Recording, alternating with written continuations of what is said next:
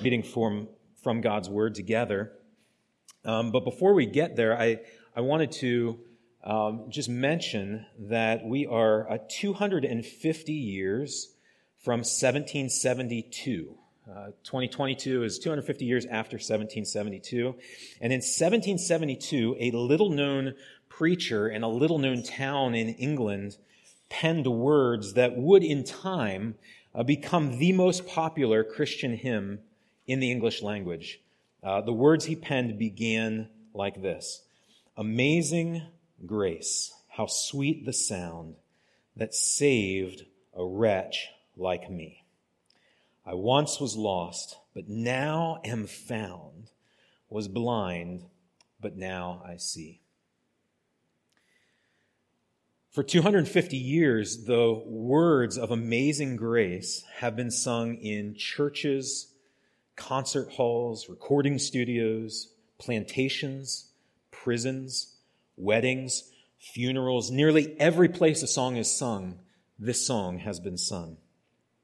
And as we read God's Word this morning, as we meditate on it, I want to ask us, what did John Newton see that prompted him to write such a song?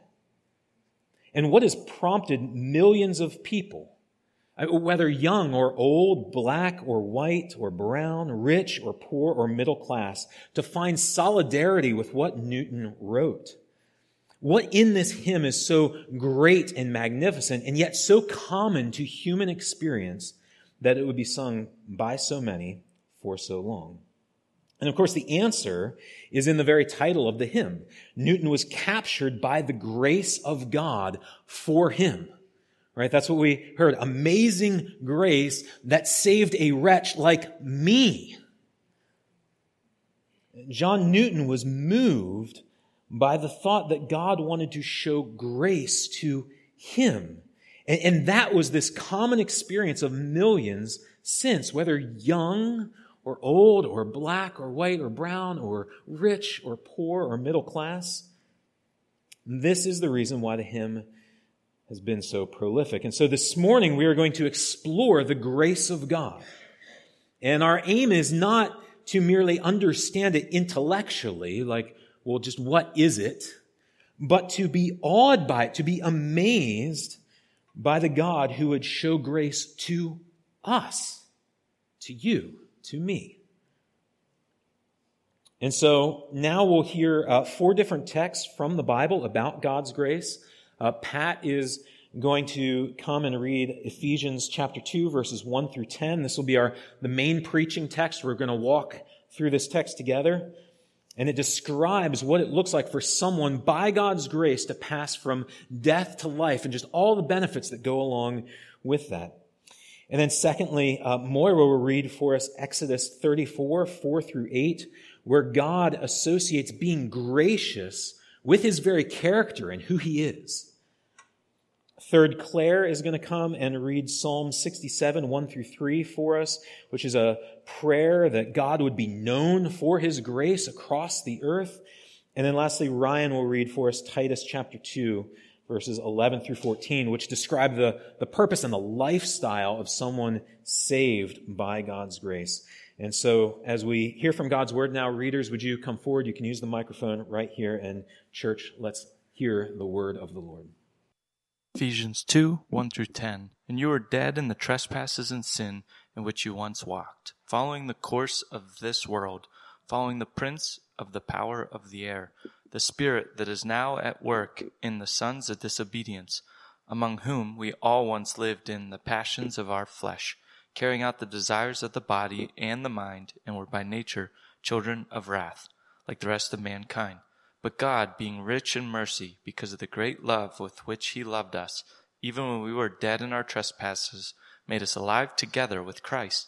By grace you have been saved, and raised up with him, and seated us with him in the heavenly places in Christ Jesus, so that in the coming ages he might show the immeasurable riches of his grace and kindness toward us in Christ Jesus. For by grace you have been saved through faith, and this is not your own doing. It is the gift of God, not a result of works, so that no one may boast. For we are his workmanship, created in Christ Jesus for good works, which God prepared beforehand that we should walk in them. Exodus 34, verses 4 to 8. So Moses cut 2 tablets of stone like the first, and he rose early in the morning and went up on Mount Sinai, as the Lord had commanded him, and took in his hand the 2 tablets of stone. The Lord descended in the cloud and stood with him there and proclaimed the name of the Lord.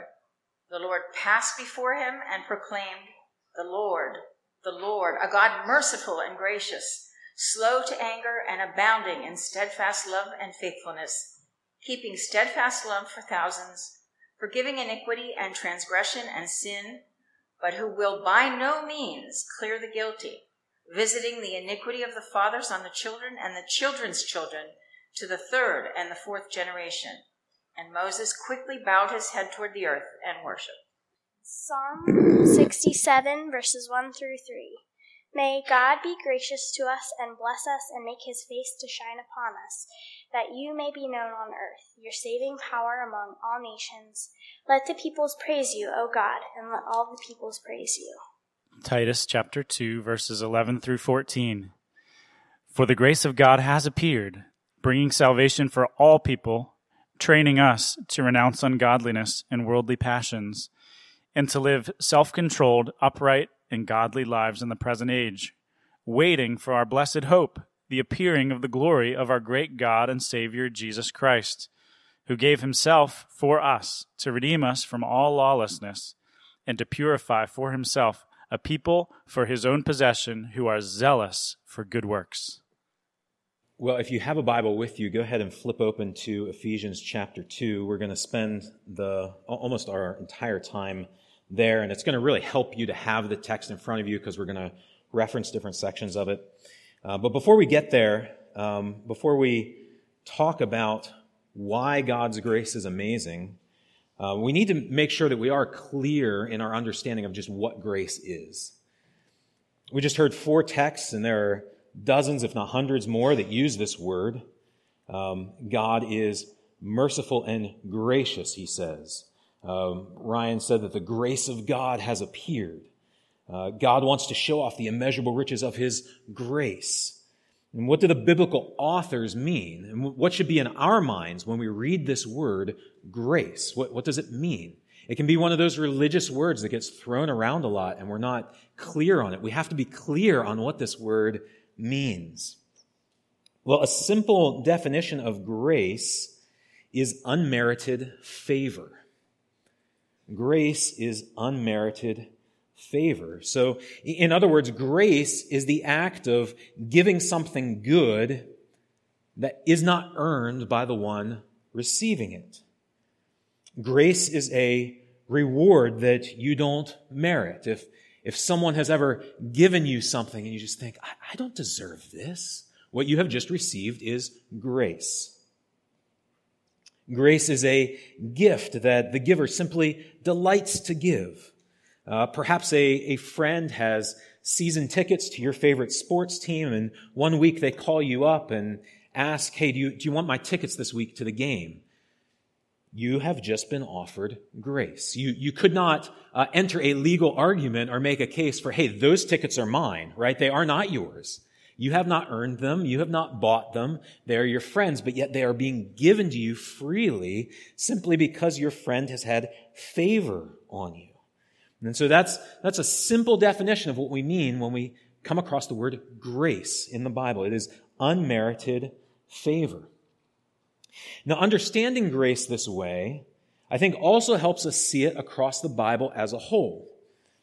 Because if we only superficially read our Bibles, we might think that grace is mostly a New Testament idea. Because we find that word, G-R-A-C-E, or the Greek version of it, most often in the letters of the apostles in the New Testament. We don't find that word as much in the Old Testament. But if grace is unmerited favor, well, then the concept is there from cover to cover. Because as early as Genesis chapter 6, so that's only a few pages in to the Bible, we read that Noah found favor in the eyes of the Lord.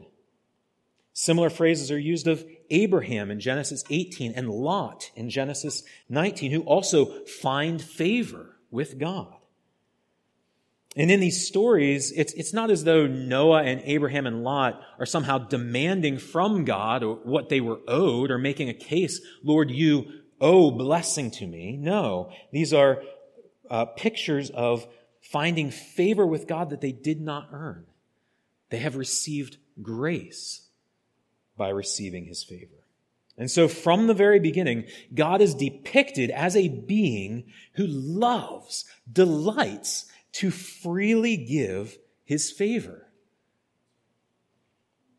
And that's part of God's identity. Slow to anger, abounding in love, gracious. And evidently, God decides to be gracious to many people very often. And so do we see how important it is to have a clear understanding of grace? We must understand grace if we are in any way to understand God. Grace is unmerited favor, and so the grace of God is God's propensity, his natural tendency, his inclination to freely bestow his favor and his blessing upon people as a gift. That's who God is. That's part of his character. He is a giver of unmerited favor.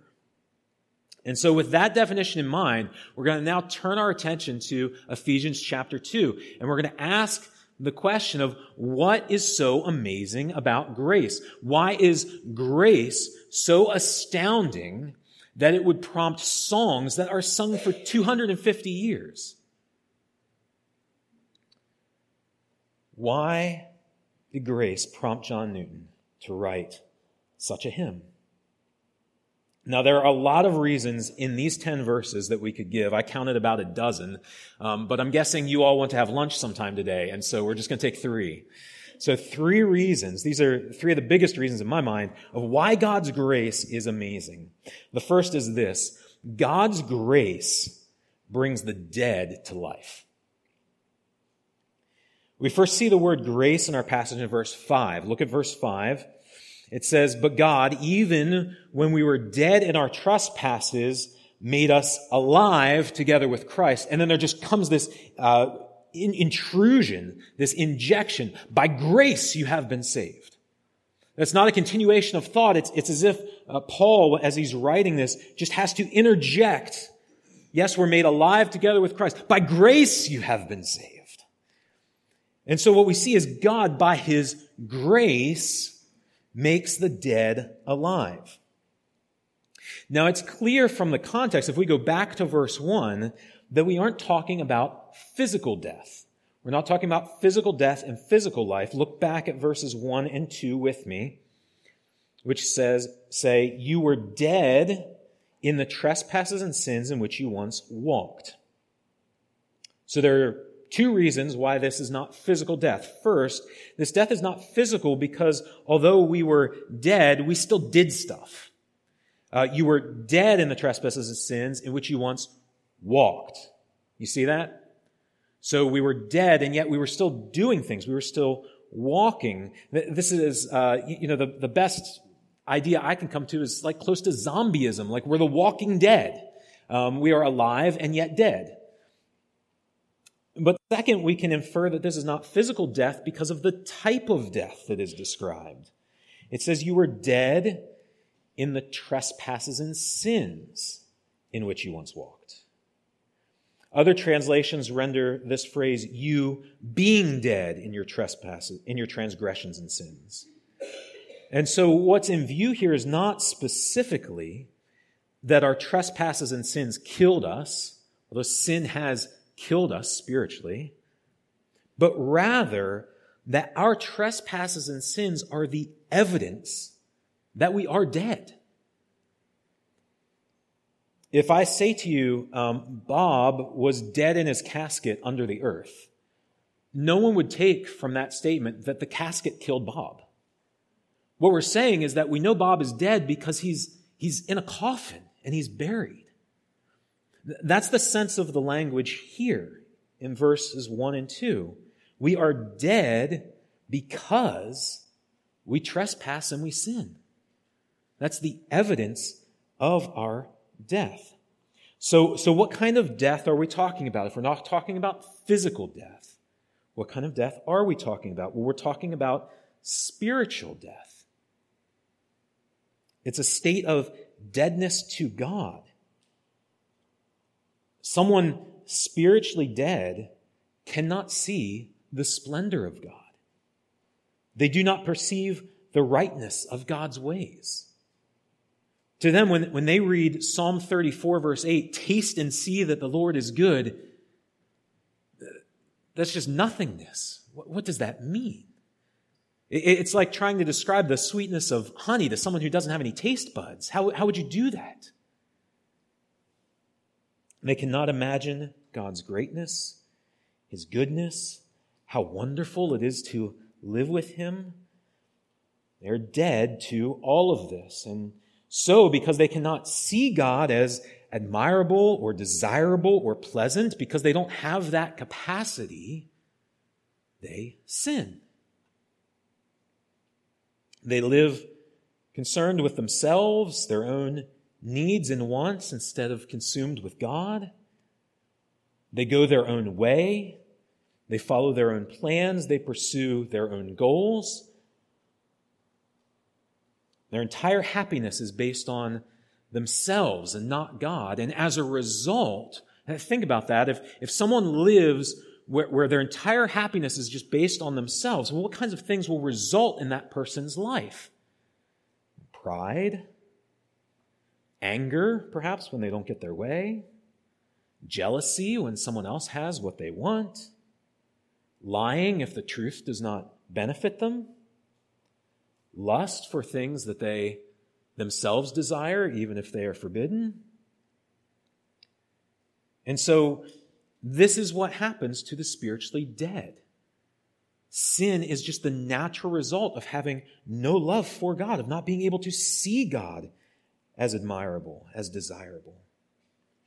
And if we kept reading there, down into verse 3, we find that this spiritual death is the natural state of all humanity. We all have walked in this deadness. We all know what this feels like, whether you are a Christian here today or not. Someone perhaps tells you of God and you just think, I don't get it. I can remember as a kid, I had the benefit of growing up in a Christian home, and I remember particularly my grandparents talking about the Bible with me, talking about the salvation that Jesus has accomplished. And I just think, you are so out of touch with what is cool and relevant these days. That's spiritual deadness. I had no taste for the truth. They were telling me of the most relevant thing imaginable. And it just hit me and bounced off because I was spiritually dead. So all of humanity is subjected to this deadness. And the question is, well, what will God do? I mean, these are the people, mankind is the creation which God made to enjoy living with God in harmony with Him, and now they are dead to Him. And so what will God do with these humans that are full of trespasses and sins against Him? Verses 4 and 5 pick up. So look down at chapter 2, verses 4 and 5. But God, being rich in mercy because of the great love in which He loved us. Now here's the language of verse 1. Even when we were dead in our trespasses, did what? He made us alive together with Christ. By grace you have been saved. God, by His grace, gives spiritual life to the spiritually dead through Jesus Christ. Jesus of Nazareth was a real person. He existed in history. He was a religious teacher and a miracle worker who spoke repeatedly of His own death and resurrection. And that death happened on a Roman cross as part of a rigged trial. And 3 days afterward, Jesus' tomb was empty. He appeared afterward to many of His followers alive in public settings. The Gospels are public record. One such appearance was to more than 500 people at a time. Our passage claims that the cross of Christ was not merely a rigged trial. It claims that the resurrection was not just some fantastic icing on the cake of Christianity that a person can take or leave. Christ died not as a martyr, but as a Savior. In his resurrection, God was not only bringing Jesus back to life, he was also bringing spiritually dead people to life. He was giving these people a new capacity to know God rightly and therefore to know life itself. The Apostle Paul, who wrote what we're reading in Ephesians, described it this way to another group of Christians in the city of Corinth. He said, "The God of this world has blinded the minds of unbelievers to keep them from seeing the light of the gospel of the glory of Christ." That's spiritual deadness. Can't see it. It's not there. You hear about it, nothing going on. Don't believe it, has no gravity, not relevant. And then he goes on. Here's what happened in believers. "For God, who said, 'Let light shine out of darkness,' back at the beginning of creation, has shone in our hearts to give the light of the knowledge of the glory of God in the face of Jesus Christ."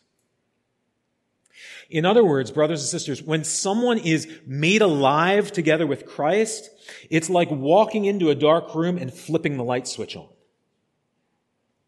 Everything is now visible. God is no longer this shadowy being that has no relevance. You can see him. He is magnificent. He is good. He is majestic. He is holy. He is wise. He is powerful. And he is gracious. And when that happens, everything within you loves this God. There is no imperfection in him. There is no reason to disdain him. He is wholeheartedly desirable. He is everything you were made to know and experience. That's who this God is. This is the spiritual life that Jesus Christ purchased for his people. We see God as a treasure worth selling everything else for. We regret ever straying from him, and we want to stay as close to him as possible. Like John Newton, we were blind, but now we see. This new life is all of God's grace. It isn't given to people who first clean themselves up. You don't have to wrestle it out of God's hands. I mean, no one was asking for a crucified Messiah. Do you realize that? Not one person had said, "Hey God, I know that my sins are deserving of death. Would you just send someone else?" Like, no one even fathomed that plan, and he sent Jesus Christ to die on our behalf and to be raised for us, to give us new life. This is a blessing that God delights to give. Even when we were dead in our trespasses, God made us alive together with Christ. By grace you have been saved. God loves giving grace. And so this is why so many people down the ages have found grace amazing, because they've received new life from God through Jesus Christ. And they've discovered that life with God is more wonderful than anything they could imagine having on their own. He gives life to the dead. That's one reason from this passage why grace is amazing. Here's the second. God's grace exalts the condemned. You see, the sin that we were dead in brings with it a serious relational fallout between us and God. The God that we have sinned against, well, he is the epitome of everything good and right. And so by rejecting him, by living for ourselves instead of him, we have chose things that are bad and wrong. That's the opposite of choosing everything that's good and right. You're necessarily choosing things that are bad and wrong. And so sinners naturally stand condemned before God, because none of us, including God, want to live in a world filled with bad and wrong things. Yes, God created us all, and in this way we are his children, but as verse 3 of our passage says, our sin makes us children of wrath. We are against him. We stand condemned. Now, I don't think there's any lower status that a person can have than to be condemned by an all-good, all-wise God. Because it's not as though it's possible that he missed something. It's not as though some new evidence may one day come to light that puts you in a better state. No, he's seen all the evidence. He knows all the evidence. And it's not possible that he would, just let us slide this once. No, God is just, which means he can't let our evil against others go unresolved. That wouldn't be fair to the others that we've sinned against. But also God is patient. And our sin isn't some small mistake that we did one time. Our spiritual deadness is our constant sinning. And so we are repeat offenders. Even though God is patient, repeat offenders use up their second, third, and fourth chances very quickly. And so to be condemned by this God is to be in the lowest of lows. There is no hope. We are like lifelong criminals who have been caught in the act. All the evidence is on the table, and it all points at us.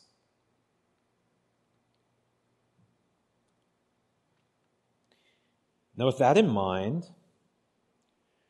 try to wrap your head around verse 6. God raised us up with him, meaning Christ, and seated us with him in the heavenly places in Christ Jesus. If we understand what this verse is saying, it is hard to imagine a greater role reversal. We have to understand that when Jesus died and rose again for his people, he did much more than give us a get out of hell free card. It is true that he saved us from hell. That is one thing that he did. He actually united himself to us. The theologians call this our union with Christ, so that Jesus, the spotless Son of God, and you, or any other believer in him, are almost undistinguishable. God looked at Jesus on the cross and saw our sin and gave him the penalty for our condemnation. And here in verse 6, God has raised us, given us Jesus' resurrection, and seated us with Jesus. Well, where is Jesus seated? But on a throne. Do you see that? Being raised with Christ is not just about being alive instead of being dead. Jesus' resurrection was a sign that he was accepted by God. Death is the result of God's curse for sin. And when Jesus died and then was raised, it was as if God the Father was saying to his Son, "My Son, I find no fault in you. You are not deserving of death. You will live." And he raised him from the dead.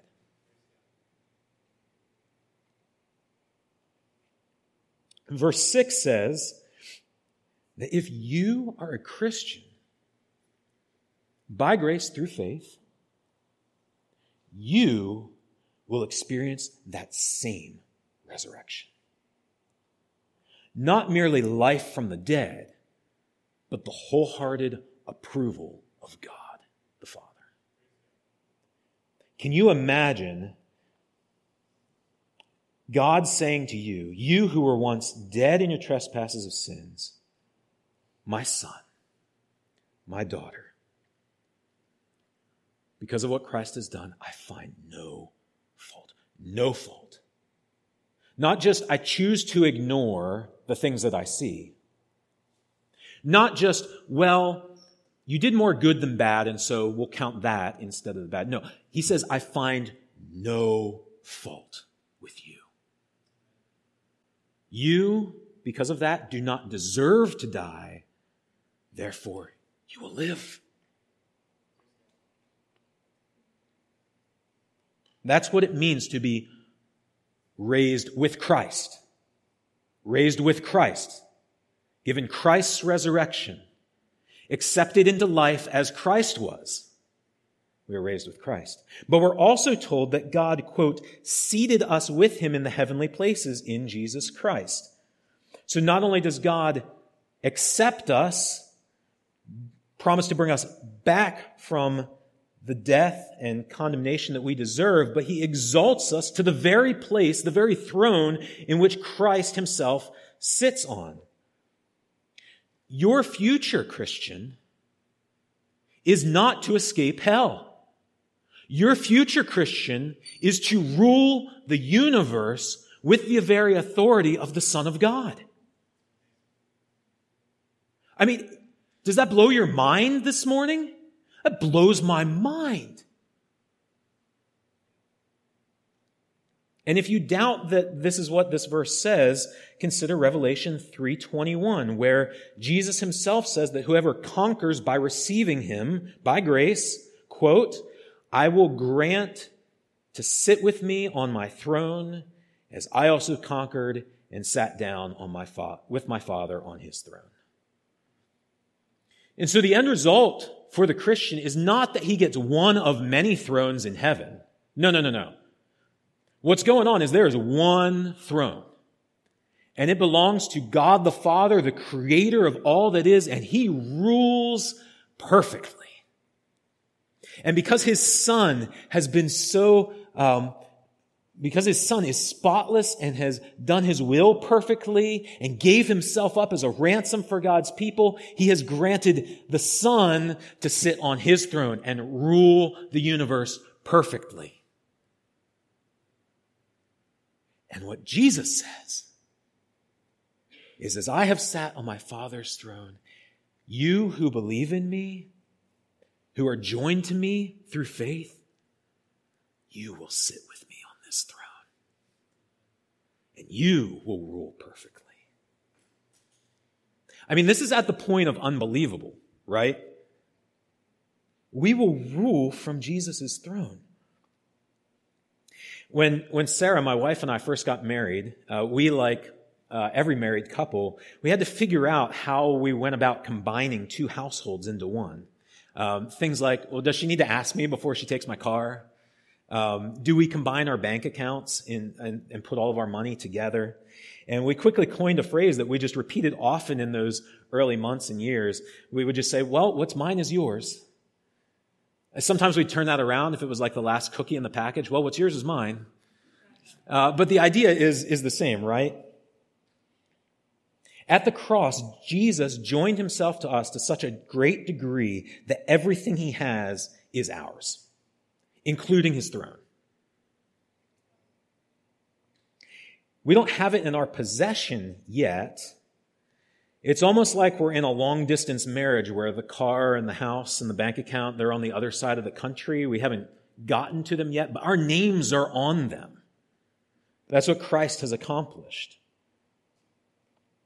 And so today, it's true that we do have some access to that throne, particularly through prayer. We have Christ's ear. We have his heart. He says, ask of me whatever you will in my name, I will do it. But sitting on that throne is only a few years or perhaps a few decades away. Our name is already there. If you are in Christ, you have been completely pardoned and you have been exalted to where Christ reigns. That is your future. That is your destiny, and nothing can change it. It is sure. Now, one more thing before we leave this section of Scripture. When that day finally comes, when we are united with Christ, when we sit on his throne, we might think, okay, grace is over. It's done everything it was meant to do. But not true. Not true. When that day finally comes, it will not be the end of grace, but just a new beginning of grace. Look at verse 7 in our text. We are raised with Christ and seated with Christ. Why? So that in the coming ages, God might show the immeasurable riches of his grace and kindness toward us in Jesus Christ. So even the heights of what we're being exalted to, these very things, they're just the first fruits of God's unmerited favor. Have you ever been favored by someone like that? I mean, he is, I reach for words. He is over the moon sounds too colloquial. Out of his mind sounds like he's not self-controlled. But somewhere in that range, he just loves his people so much. He showers you with favor. When I realized that 2022 marked 250 years of people singing Amazing Grace, I thought, wow, that's a long time. But after looking at verse 7, I don't think it's that long. I think we're going to sing a lot longer than 250 years of this grace. It's that amazing. It's that astounding. So God's grace is amazing because it brings the dead to life. It's amazing because it exalts condemned people. But lastly, for this morning, God's grace is amazing because it gives you and me a new purpose in life. Look with me at verses 8 through 10. For by grace you have been saved through faith, and this is not your own doing, it is the gift of God, not a result of works, so that no one may boast. For we are his workmanship, created in Christ Jesus for good works, which God prepared beforehand that we should walk in them. Now, the prevailing notion in the Western world, in our day and age, is that you are your own person. You are an individual who can do what you want, with who you want, when you want, and be who you want. Now, the problem with that whole philosophy of life, the problem with that purpose, is that ultimately everything depends on you. You are your only hope of success. The only place you have to look is inward to your own resources. And if you fail, you have to wrestle with the fact that it's no one's fault but your own. The more we press into individuality, the less community and support we have. If you are a Christian, God saved you for a wildly different and much better purpose than to be your own person. That is not why you exist. You do not exist for individual expression. You do not exist to execute your own plans or dream your own dreams any longer. Verse 8 says that you were saved by grace through faith. And this was not your own doing, because faith is not something you do, but rather the act of believing or trusting in someone else to do what you cannot do. This is how saving faith works. It turns us from trusting in our works to trusting in Jesus' work on our behalf. It banks on Jesus, not on self. Now, why did God save you that way? Why did he save you by grace through faith? God saved you this way because his purpose for you is not to be your own person, but to be his workmanship. Your purpose in life, for now and for eternity, is to be a kind of canvas through which God can execute his grand design in your life. That is why you exist. Now, there are huge, huge benefits that come with being God's workmanship. For one, his designs are far superior to ours. The average person, we might want to earn a nice living, settle down with a nice spouse, live in a nice neighborhood. God wants to get you ready to rule and reign the universe. I mean, it's like comparing some stick figure sketch on a paper napkin to the original Mona Lisa. Like, which one would you choose, really? But not only are God's designs far better, his resources for accomplishing those designs are far greater. And so look again at verse 10, and let's pay attention to the second half of the verse. It says, "For we are his workmanship, created in Christ Jesus for good works, which God prepared beforehand that we should walk in them." Now, I trust that we all know the frustration of wanting to do something good that we know we don't have the ability to do. I experience that feeling every time I think about a home project. I don't have it in me to remodel the bathroom. It would be a good thing. I can't do it. Being God's workmanship means that for God's purposes, we never have to be frustrated by that feeling again. Because we have all of God's resources at our disposal. And so the good works of love and obedience, all those things we heard Ryan read from Titus 2, this long list of good, holy calling, things that we are called to in God through Christ Jesus, all of those things that we are called to don't rest on our shoulders. They are prepared by God for us to walk in them. How hard is walking? You walked from your car here. Most of you probably didn't break a sweat. We are to walk in what God has prepared. His grace and unmerited favor are not something that happen once at conversion and then go on pause until we reach glory. No. They are with us every step of the way because his purpose is that you be his workmanship. And so this very day, what God requires of you, he supplies to you. And so do you see how being God's workmanship, how having this identity, having this purpose in life is so much better than being self-dependent?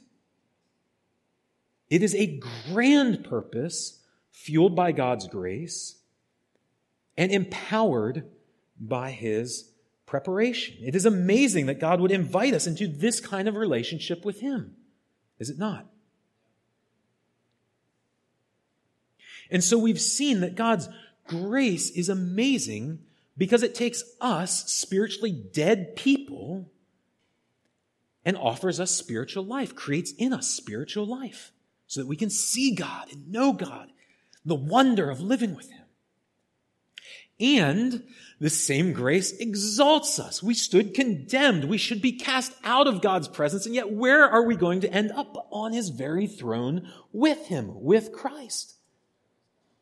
And it is amazing because every step between those two poles, between the courtroom and the throne, he is with you. You are his.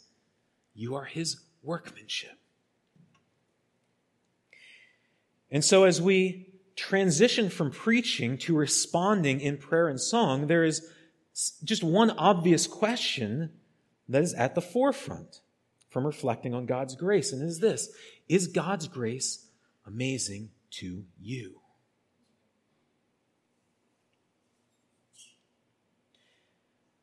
I'm not asking if you merely understand grace academically or intellectually. Now, odds are, if grace isn't amazing to us, we don't actually understand it. But that aside, I'm asking if grace astonishes us. Does it leave you even slightly stunned or breathless that God would delight to show you this kind of favor?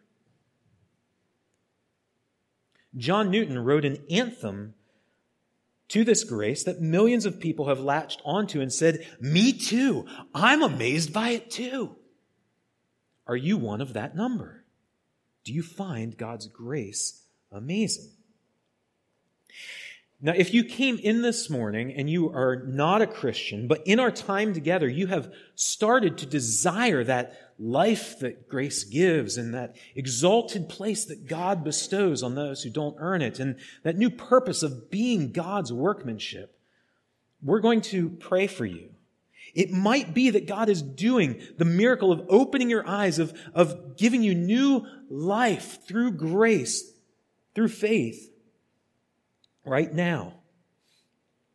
Now, just so that it doesn't surprise you later, there is a cost to accepting this grace. You will not be your own person any longer. You will be His workmanship. But if God is truly moving on your heart, you'll be okay with that. That'll be a good thing to you. And so if this is you this morning, would you please, before you leave here, talk with me, talk with one of our other members before you leave. That could be a little awkward, but if God is bringing new life into your heart, you need to talk to another Christian about it so that we can pray for you, so that we can talk with you. If you are a Christian here today, we're going to pray that you and that I, because I need help here too, would be so amazed at God's grace that we would not be timid on the one hand, nor proud on the other. Rather, that our confidence in the grace of God would make us humble and fearless in obedience to God. You have all of God's resources at your disposal. People can't do anything compared to what God has promised you. And so let's be humble, let's be fearless in following our God together. And then thirdly, if you came in these doors and you consider yourself a Christian, but you aren't amazed at God's grace, if it seems mechanical, habitual, intellectual only, we're going to pray that your soul would be revived. Because it could be that you used to be amazed by grace, and for whatever reason, maybe trial, maybe circumstances, you're in a dry season. Conversely, it might be, and I say this very carefully and soberly, it might be that you've never really been amazed by grace because you've never really experienced new life of grace. It is possible, and I say this because I've experienced it, it is possible to think we are spiritually alive when we are actually have no spiritual pulse. If that's you, run to Jesus. He loves to give favor. He loves to bring the dead to life. And so let's pray now. We're going to offer any prayers of confession or petition for our church or the world at large. I've given 3 categories there: non-Christians, Christians, and people who think they're Christians but are realizing I'm not amazed by God's grace. I'll pray for that last group. If someone else would pray for one of the others, and then anything else that you would desire to pray to your Father because He shows favor upon you. So I'll begin, and then let us pray. Lord, we thank you for grace. We thank you that you sent Jesus, that He came to planet Earth, that He died upon a cross, that He rose from the dead, and in so doing has offered us grace, favor. Lord, I pray that we as people would have eyes to see this grace and that we would be amazed by it. This is what makes us a Christian, Lord. That we have seen and tasted of your grace, and we are so consumed by it that we delight in knowing you more than anything else. And Lord, I do pray for any friend who's come in here today, and they would say, perhaps I've always considered myself a Christian. Perhaps I've been going to church a long, long time, and what I realize is that I have no taste for God. I have no amazement at grace. Lord, I pray that this person would not feel primarily condemned, but would feel invited to the table, would feel an invitation from you to come to a banquet of grace, to believe in this Savior, to trust in Him, lean on Him, to be amazed by what He has done for them personally. And Lord, would you work a miracle of new life here today for anyone in this position? We pray.